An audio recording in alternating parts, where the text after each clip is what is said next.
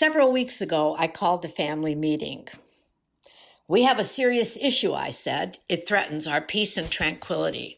I want everyone to be a part of the solution. They all stared back at me, waiting. Mice. We have mice. Look, I know you all don't typically take on this type of work. However, if you don't step up, I will take drastic measures. Maya, our older dog, looked at me with a bored stare and fell back asleep. Nola, our golden mountain puppy, was eager, then distracted, and chased a puffball across the floor. And Frida, our guinea pig, being a prey animal, turned away from the unpleasant task of killing. Well, that does it. That does it, I said. We're getting a cat. You'll regret not taking this on. However, you leave me no choice.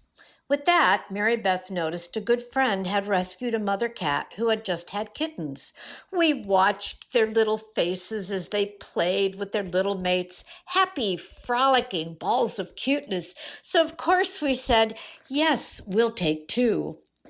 I went off to the store to purchase supplies and discovered that kittens come with a cost. Litter boxes, litter, beds, travel carriers, toys, food, treats. Oh my gosh, $400 later, we were almost ready to bring them home. Then I called our vet and took out a second mortgage. After the exhausting and shocking shopping experience, I returned home.